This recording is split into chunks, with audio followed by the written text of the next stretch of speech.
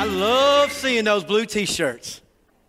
They're like, I don't know what you're talking about. There's blue T-shirts all over this room. If you got a blue T-shirt on that says Image, raise your hand. Let everybody see it. This is our Centrifuge participants back from camp. And guys, there's nothing that fires me up more than seeing them here today with their shirts on. VBS, CentriKids, Centrifuge. There has been so much good that God has done in our church this month. Baptisms, professions of faith, loving on families. I've been blown away and amazed. Since January, we have had 60 people go discover Ebenezer and join our church. 60 people. That's amazing. And you know, at the same time though, it's humbling because who are we that God would allow us the opportunity? Who are we that God would send people our way that we could love on? And so I want to teach you to do something. I don't know how many of you have ever done this before, and I may make some of you uncomfortable. It's okay. You know, sometimes I'll say, hey, bow your head and pray. But has anybody ever asked you to stop for a moment and let's praise the Lord together? Either to clap or to raise your hands and to say, praise the Lord. So right now, we're going to thank the Lord for what God has done. Thank you, Lord, so much. He is awesome. He is full of glory and worthy to be praised.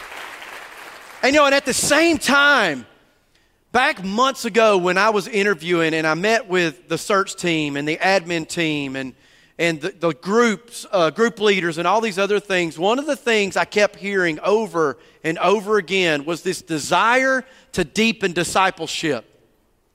The need for discipleship, to grow as a disciple.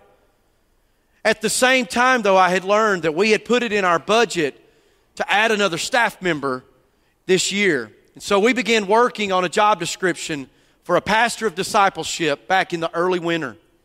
We began to float that out and to talk to different people. And I'm just telling you today, we've had some conversations and some interviews. And hopefully over the next few weeks, we're going to be able to present some information to you guys. So number one, I'm excited. But number two, I'm asking you to pray and I'm asking you to listen.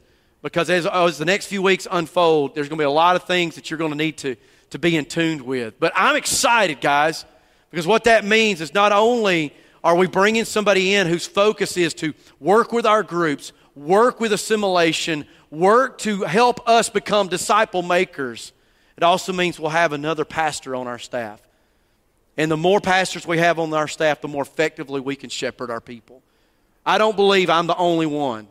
I'm just one of many. And it takes that. If we're going to reach Toccoa, we need a team. And so you be praying over the next few weeks as that unfolds. I'd like to ask you in your Bible or your device to go to Hebrews chapter 3. I told Caleb I wanted to go buy a fire hydrant to put on the front of the stage because I feel like the two messages I've done, listening to Fred's message last week, and now we're in this fourth message of 10, you're drinking water out of a fire hydrant. And so I'm just apologizing right now. Today, buckle your seatbelt. It's going to be a wild ride. How many of you have ever been in a situation where you're at a dinner or at a restaurant and maybe your kid or someone else's kid blows a gasket? You know, maybe they come out and the ketchup's touching the beans or something weird like that, and your kid just loses their mind. Imagine the scene if you're there at dinner and you're sitting there at the table, you've got your menu, you're trying to decide what you're going to eat, and all of a sudden you start picking up on a little commotion over to your side. The food had just been brought to the table, and the child sitting at that table does not want what was brought to them. And so they begin to pitch a fit. And this distraught mother who's doing everything that she can do to kind of bring the child down off this catastrophic ledge begins to offer the child something else. Well, let me just get you something. They can bring you something else, but it's too late. The child begins to scream and to kick and to throw the food, yelling at the parents in a tyrannical outburst simply because he or she did not get what they wanted, what was expected. And finally, desperate and exhausted to save their self-image, the parents wrestled the child out of the restaurant kicking and screaming. Now, I know you're thinking right now, well, if that were my child. If you don't have children, you have never been humbled this way. Because I can tell you it's not a matter of if, but when your child will do it. And they'll do it when you least expect it. But let's be honest, though. If we could go back to our 3-year-old selves, we'd probably see that we did the same thing. In fact, right now, some of you are sitting in here today and you're wrestling with the tension that there's things going on in your life that you didn't expect, that you didn't want, that came at the wrong time, and your 3-year-old internal self is pitching a fit and throwing food. You're just keeping it together on the outside. I remember being at a wedding and I was watching the bride's mother just sitting there. Her face was twitching because she wanted so bad to cry, but she didn't want to cry and make a spectacle of herself. And you and I are no different. We have this internal 3-year-old self that wants what we want when we want it, don't we? It's like a rage. It's the rage monster off Dude Perfect. Some of you have seen the Rage Monster. My kids are laughing. How many of you kids watched Dude Perfect and seen the Rage Monster? The Rage Monster is this character who, when things don't go the way they expect, they just start breaking everything. And you and I have a rage monster inside of all of us, and the children of Israel were no different. As they departed Egypt during the Exodus, for 400 years the Israelites had lived in Egypt, beginning in the land of Goshen. At the end of Genesis, we find the Israelites migrating there. In Genesis 15:13, God told Abram, He said, "Know for certain that your descendants will be strangers in a land that is not theirs, where they will be enslaved and oppressed for 400 years. After they moved and migrated to Goshen, we find out in Exodus 1:8 that a new Pharaoh comes to power that didn't know Joseph, Jacob's son, who served as a magistrate there over the land. And being concerned over the size of the Israelites, they began to put taskmasters over them and effectively enslave them. In fact, another Pharaoh became so scared of the Hebrews that they began to take their male children and throw them into the river to kill them. You think you've got it bad. But then God raises up Moses. And God says to Moses, say, look, I've remembered the affliction and the suffering of my people. He told Abram, how long? 400 years. And he said, now the time has come for our people to go to Canaan, to a land flowing with milk and honey. And so Moses goes before Pharaoh and begins to petition him to let his people go. And through a series of 10 plagues, culminating with the 10th plague, which killed the firstborn male child across the land, Pharaoh reluctantly let them go. And Moses recalls and recounts the words of God in Exodus 12, 40 through 41, that the Israelites were in Egypt 430 years, just as God had said. But the drama wasn't over.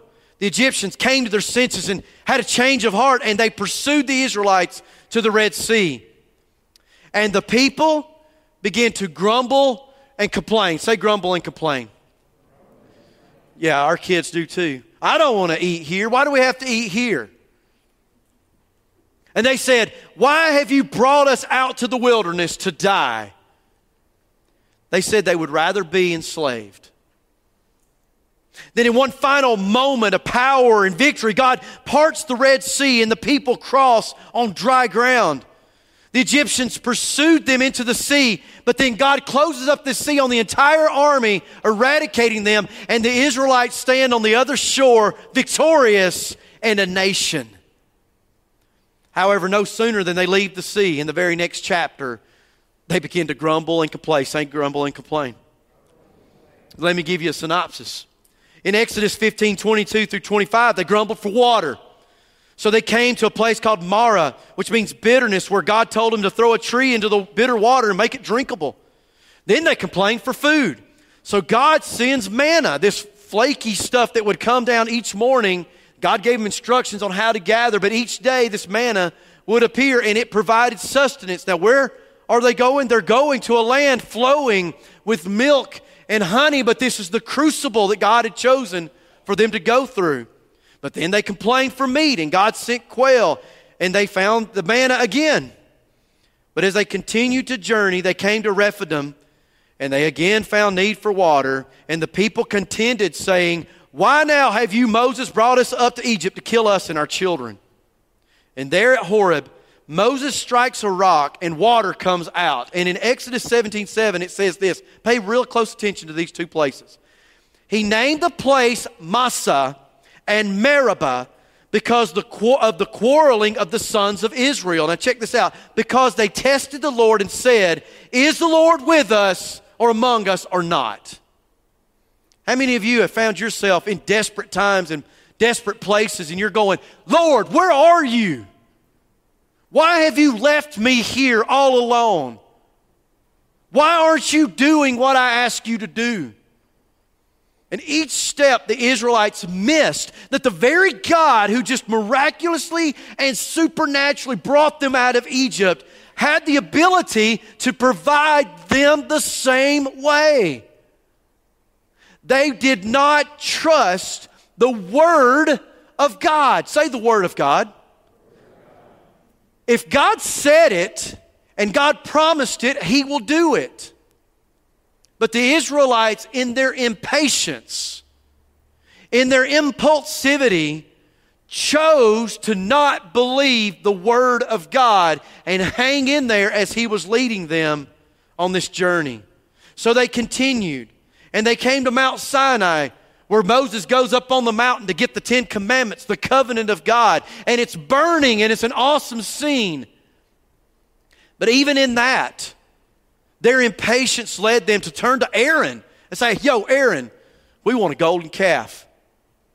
And they make an idol and name it Jehovah, Yahweh God. They make an idol out of God and declare a feast. And at this point, God said, "You know what? I'm done. I'm going to wipe them out." And Moses pleads for the people, and they're saved. God holds back that wrath, and they continue that journey, and they set toward the land of Canaan. And then we jump over a few books, and we come to the book of Numbers. And in Numbers 11, after celebrating the Passover, now it's been a while since they left Egypt, they're celebrating Passover, which was to remind them of the Passover, the 10th plague, when the angel went over the homes because of the marking of the blood. And we hear the people grumble and complaining yet again. The people recall the kind of food that they had, being tired of the manna, wanting to go back to Egypt where they had melons.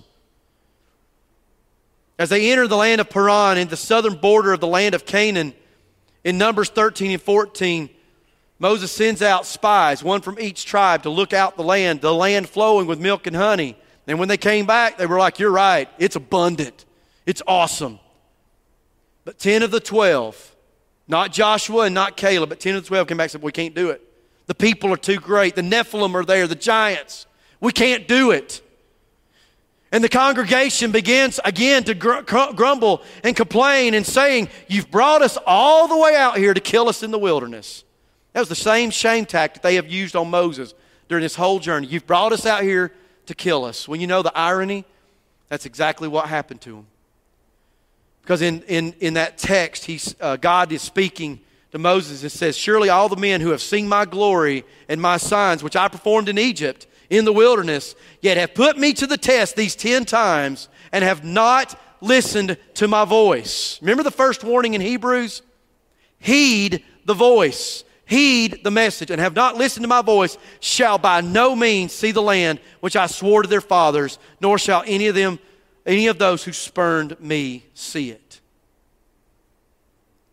For 40 years, the Israelites will wander in the wilderness and not go into the promised land until all of those who disbelieved God died. That's a sobering story, isn't it? And what of us today?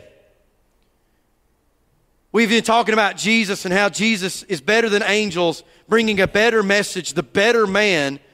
Now what we're going to find out, He's better than Moses and He's the better high priest. This Jesus who came to the earth, died on the cross, and was raised again, who has this gospel message for you and for me. It's extended out for us, the very Word of God. What is there left for us if we choose to spurn that message? What is there left for you and for me if we choose to ignore that gospel? What is there left for you and I if we choose to live in our sin and eat the melons in the bondage of sin rather than finding the freedom that Jesus offers for us in the gospel? What is there left for us? David would reflect on this in Psalm 95. Just you can write that in your notes and go back and look at it again later. But the Hebrew writer is going to quote the second half of this psalm in Hebrews 3. But I wanted to read the whole psalm to you because it's a psalm of worship. Listen to these words. Oh, come, let us sing for joy to the Lord. Let us shout joyfully to the rock of our salvation. Let us come before His presence with thanksgiving. Let us shout joyfully to Him with psalms. For the Lord is a great God and is a great King above all gods. He's high and He's mighty and He's lifted up. Why? Why is He high and mighty and lifted up? This reason. In whose hands are the depths of the earth.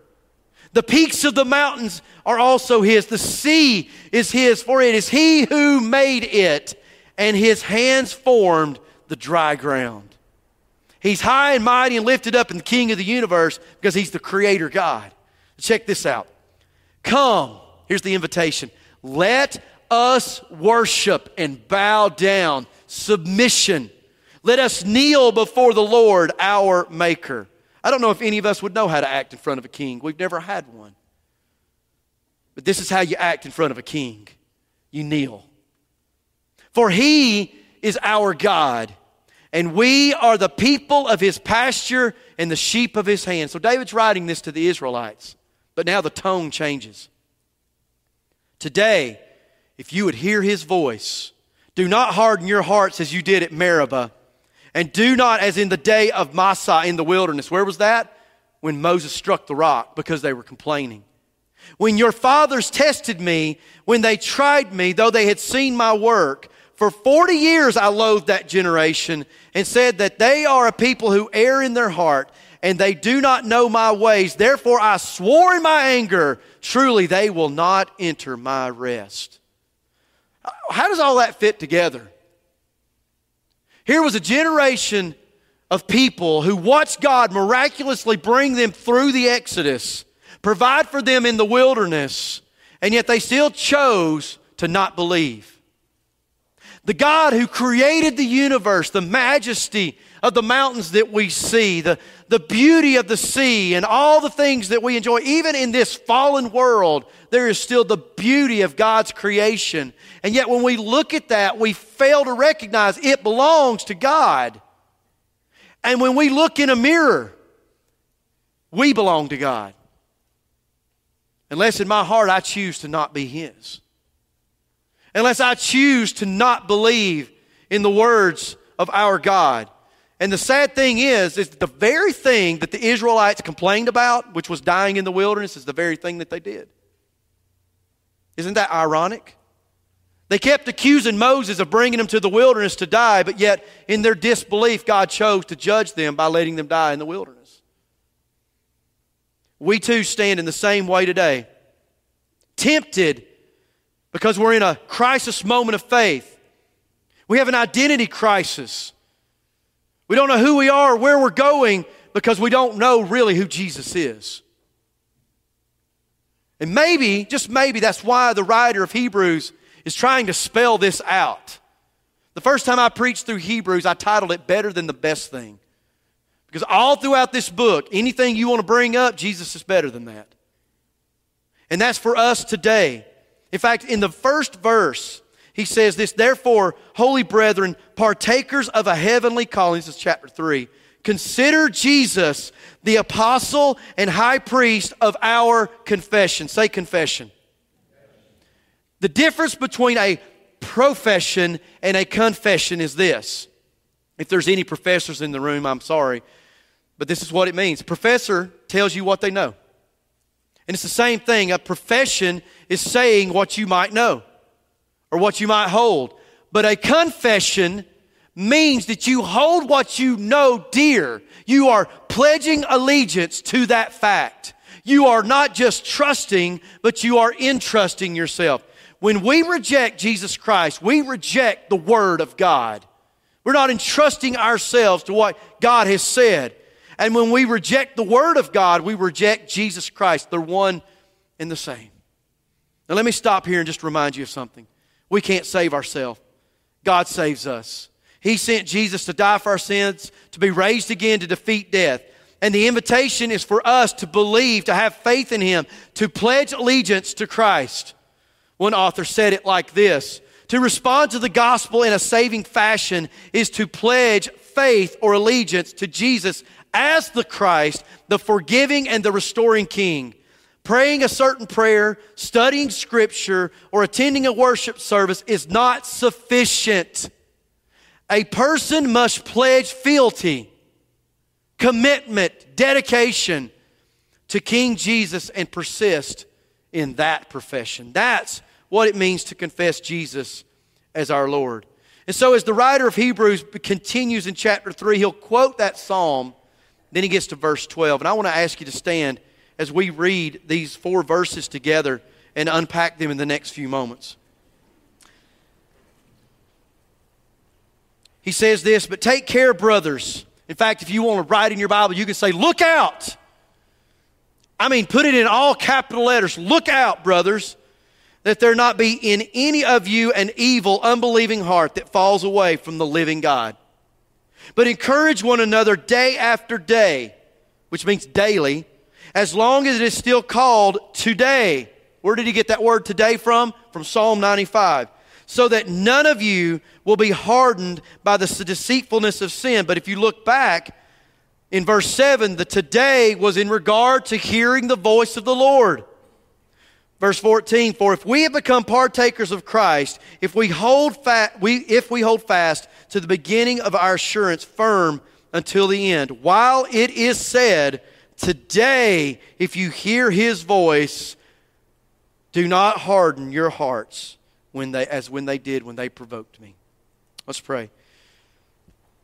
Lord, I pray you set aside our agendas, our ideas, and let us just look at this passage in its context. And that when we leave today, that we'll be more committed to following Jesus than we ever have before. In Jesus' name, amen. I love what Chuck Swindoll said about the focus that the writer of Hebrews begins to bring us to here. He said he highlights the first and the last words of the quotation from Psalm 95. 2 words, today and rest. The first word underscores the urgency of the warning to his audience. The first warning we've read was to take heed. Now, to listen. Now it's to take heed. Look out. Because here's the truth. Listen to this statement. It's a very short sentence. The moment that we hear God, we should respond. Let me say that again. The moment that we hear God, we should respond. If you raise kids, you know this to be true. Delayed obedience is disobedience. And it's true for you and I in our 3-year-old hearts. When we're pitching a fit and we want what we want right now, the way that we want it, God, when He speaks, the sovereign creator of the universe wants obedience. That's why in the new covenant He said He's going to change our heart and put His Spirit inside of us, causing us to obey His command. God wants our fealty. He wants our loyalty. He wants our commitment. He wants our obedience. And so when we begin to dig into this passage, the first 2 words are take care. And that word in the Greek literally means to see and act. To see something and act. Kind of like when you drive down the road and it says, watch out for falling rocks. Well, what do you start doing? You start watching out for falling rocks. You drive around a curve and there's a steep embankment. So, you kind of looking to see if there's something coming. Or maybe you drive by and there's a ditch where some rubble's laying. You're going, oh, is there some more rocks coming? You watch out. And that's what this literally means. But the other command we see in this paragraph is the word encourage. Say encourage. You can encourage yourself. You can. But this word was written to people in the plural. Folks, we're a part of the body of Christ. The church is not a building or the pews that you sit in. It's not your group or your class. It's not the Bible that's got your name stamped on it. You are the church. And the plan of God is for us to church together. And when we church together the right way, it is to encourage us. In fact, that word in its root is the same word we get parakletos. Who holds that title? The Holy Spirit. We are called, like the Holy Spirit, to come alongside one another, to support one another, to lift up one another. And so we have these two commands in verses 12 and 13 that culminates with a promise in verse number 14. So point number one, if you want to follow along, we must watch out for our hearts becoming evil by disbelief. We must watch out for our hearts becoming evil by disbelief. Look back at verse number 12. Let me break that down just a little bit. Take care or look out. It's a command in the present tense, but it's plural, second person. So it's saying, you all, or if you're in the South, y'all, look out. Be aware. Be aware of what? Well, he says that there not be in any of you an evil and unbelieving heart. The word unbelieving literally is no faith, absence of faith. Why is that important? Well, number one, he's speaking to a group. Listen, he wouldn't have called them holy brothers if he was talking to lost people. Can we just go ahead and establish that fact? He's writing to people he's considering to be in the faith. He called them holy brothers, but he's saying, watch out that there not be among you any unbelieving or evil heart. Why? Because that kind of stuff is contagious. Look at what happened when the spies came back. 10 of the 12 of them said, no, can't do it. God is not a man of his word. We can't go in there. He's not going to give us victory. The people are too big. There's too many of them. They actually looked at each other and said, you know what? Let's get another leader and let's go back to Egypt. Could you imagine? Could you imagine the oppression that they would have faced? Because you got to remember, Pharaoh lost his entire army that day. The Israelites coming with their tails tucked back, going saying, you know what? We're sorry. We shouldn't have left. Can you give us some melons? I kind of wonder if the Egyptians would have just killed them all.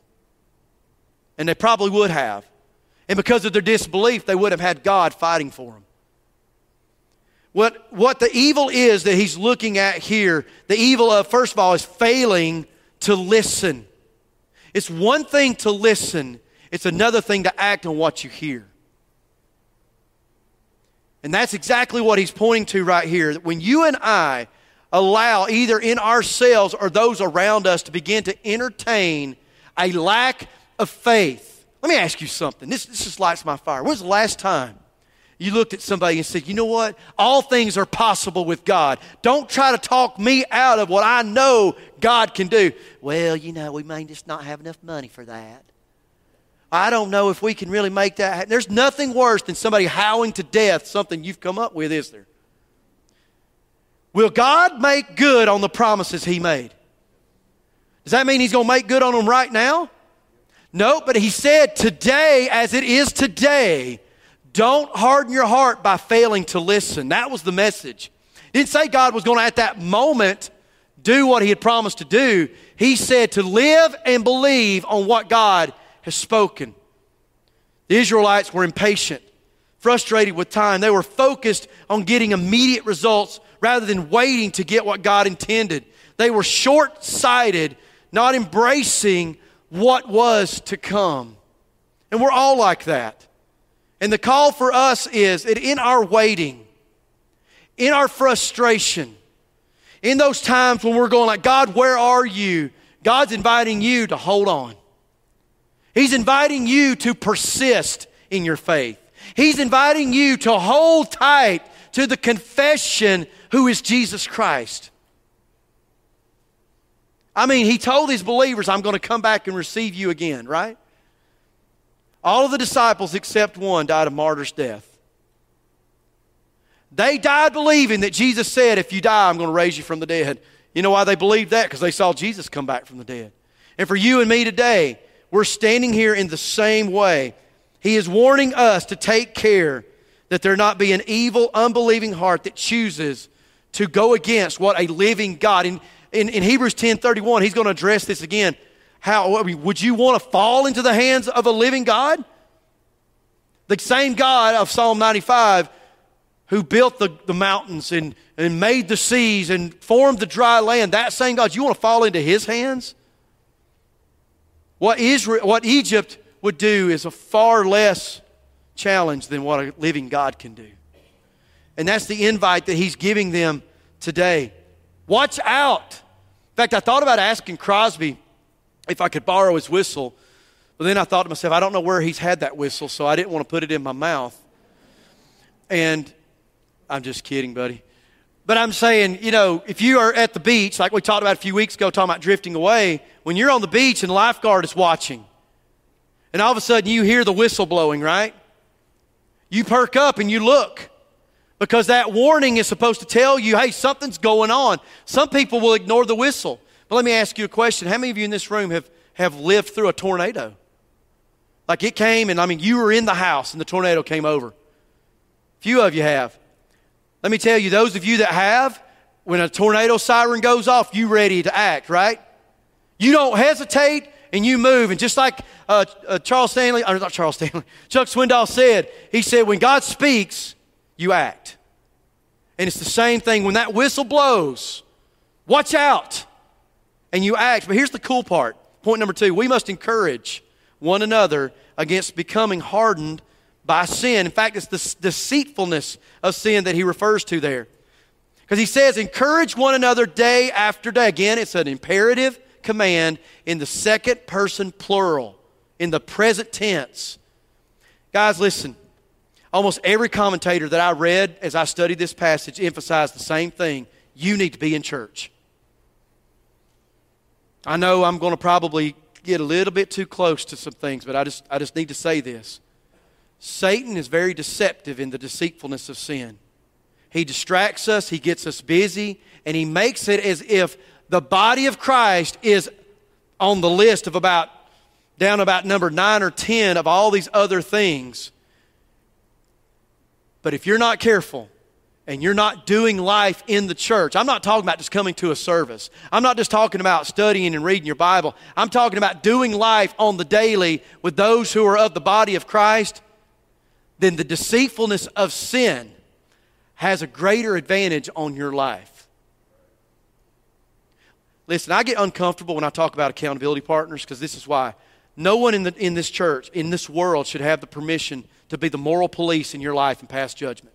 I believe that with my whole heart. What I believe is an accountability partner is this right here. A parakletos who comes alongside, yes, that will identify, hey bro, listen, man, you need to cut that out. That's going to kill you. I talked to somebody the other day that I found out, it's an old acquaintance of mine, who had gotten into a habit where he was drinking about 24 beer a day. And he almost went into a diabetic coma. And out of love, I'd look at him and say, bro, how's that working for you? He made a life change, and gracefully so. And for you and me, we need people in our life to come along and kind of look at us and say, hey, how's that working for you? Or to reciprocate that and give somebody permission in our life to say, hey, how's that working for you? Why? Because what this passage says, listen to it again. Encourage one another day after day as it is still called today. Remember, what does the day point back to? Hearing the voice of God. God is speaking to us through the gospel today. And if you're sitting in this room and you've heard this gospel message over and over again, maybe you've been in church 50 years and it's like a ping pong bouncing off a back wall. If you're lost in your sin, you are lost and you will go to a devil's hell someday. But Jesus has extended the gospel to you to save you from your sin. And to go with no faith, to choose not to believe, is a dangerous thing.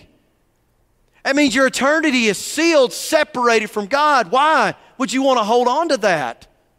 What pleasures of sin is there to compare with the glories that God is going to bestow on you someday when you reach glory? I know you can't fathom it. You can't imagine it because you've never seen it. But God has promised it to be there. Read sometime the book of Revelation. The beauty and the majesty of what the city of God is going to be like. There's nothing in this world that will compare to that. And if you say, you know what, well, I can't give up that habit.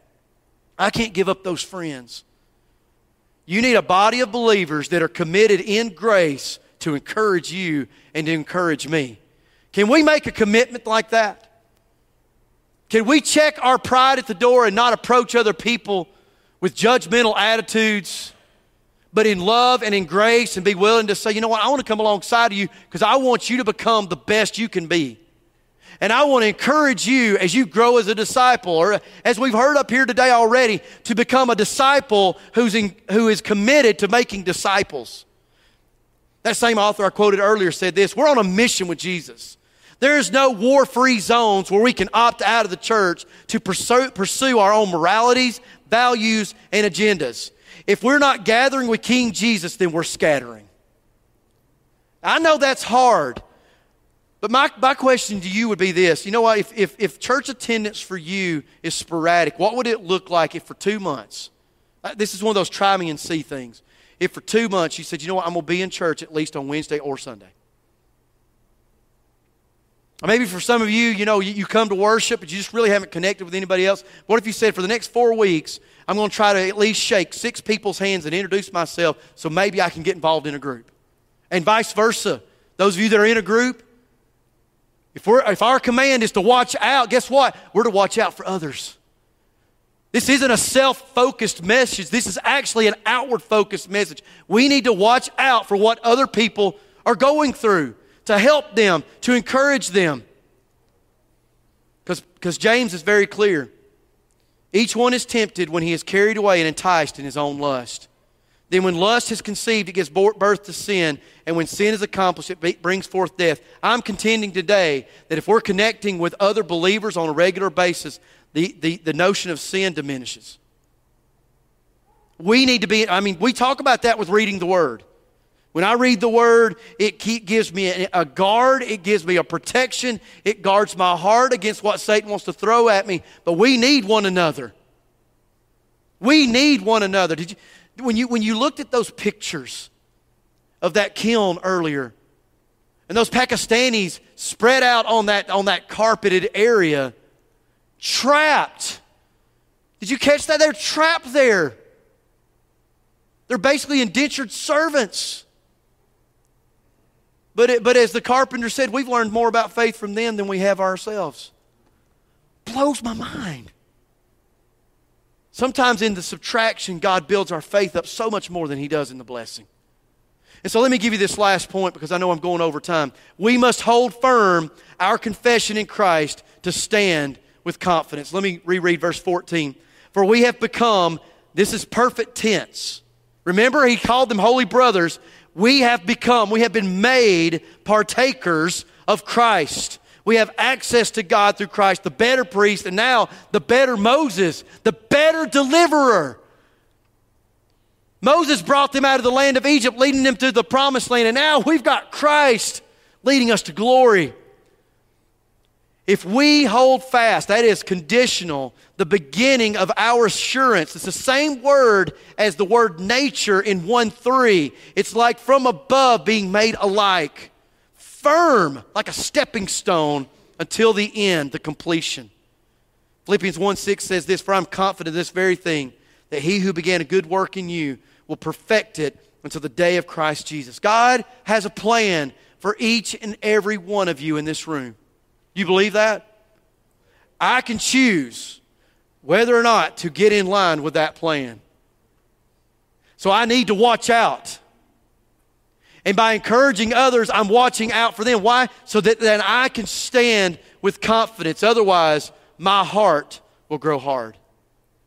Years ago, Laura's cousin lost her husband. And he died, if I pronounce this correctly, from a condition called hypertrophic cardiomyopathy. That is a tongue twister.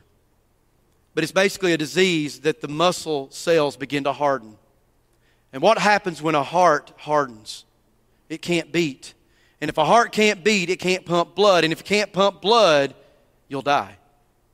Because your body's not getting the oxygen and the nutrients that it needs. Folks, when we allow an evil and unbelieving heart to be around us, when we don't encourage one another about the deceitfulness of sin, then I can't stand with confidence. Therefore, I can't live the life that God intends for me to live. It all points back to Christ. It all goes back to Christ. We make a decision consciously every day that we get up. Are we going to believe or are we not going to believe? In Matthew chapter 4, Jesus is being tempted. And the first thing Satan tempts him with is bread. He's been fasting for 40 days and 40 nights. And do you remember Jesus' response? He says, man shall not live by bread alone, but by every word that proceeds out of the mouth of God. Do you know where that verse comes from? It comes from Deuteronomy chapter 8. I love this. I love this. In fact, Caleb, y'all need to come on. Deuteronomy 8, 2 and 3. You shall remember all the ways which the Lord your God has led you in the wilderness these 40 years, that he might humble you, testing you to know whether or not your heart was in the place it needed to be, whether you would keep his commandments or not. He humbled you and let you be hungry and fed you with manna, which you did not know, nor did your fathers know, that he might make you understand that man does not live by bread alone, but by every word that proceeds out of the mouth of God. Did you catch that? All the grumbling and complaining about the food was because God wanted them to want him more. You and me today, Jesus Christ is the very Word of God. And Jesus said, blessed are those who hunger and thirst for righteousness, for they shall be filled. Jesus said, my food is to do the will of him who sent me. Psalm 34:8 says, oh, taste and see that the Lord is good. How blessed is the man who takes refuge in him. Folks, I'm challenging you today. When I say trust the Word to stand confidently, I mean, have you entrusted yourself to Christ? It's one thing to say you believe. It's another thing to put your life in the palm of his hands. So I see two things from this today. A call for mutual encouragement as a body and the daily discipline of personal perseverance. What would it look like every day? I don't know what you do the first thing in the morning when you get up. I don't know if you look at your phone or get a cup of coffee.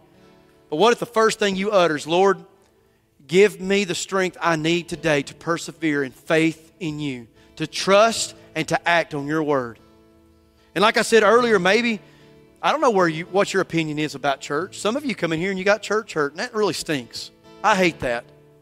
I hate when people tell me stories of how churches have abused them. It makes me angry, actually. But you know what? There are no perfect churches. There's no perfect people. We're a bunch of broken people ministering to broken people. So I'm going to open this altar. I want to invite you to stand. If you're here today and you don't know Jesus Christ as your Lord and Savior, Crosby, Fred, and I will be down here on the front. Maybe you're here this morning and you say, you know what, I'm just struggling and I need somebody to pray for me. And that's okay. We get weak. We get weak and we need somebody to help us during our times of doubt. But don't hesitate. Come. Maybe, you know what, this morning? Maybe you need to repent. Maybe you need to repent this morning. That as I've shared this message today, and I have cried out, watch out, you know what? You go, we know what? There's sin in my life. And repentance means not just to ask for forgiveness, it means to turn away from it. And God's the only one that can give you the strength to do that. So as we sing, come to this altar, lay it before the Lord. Let us pray for you. And take these words, this second warning, to heart.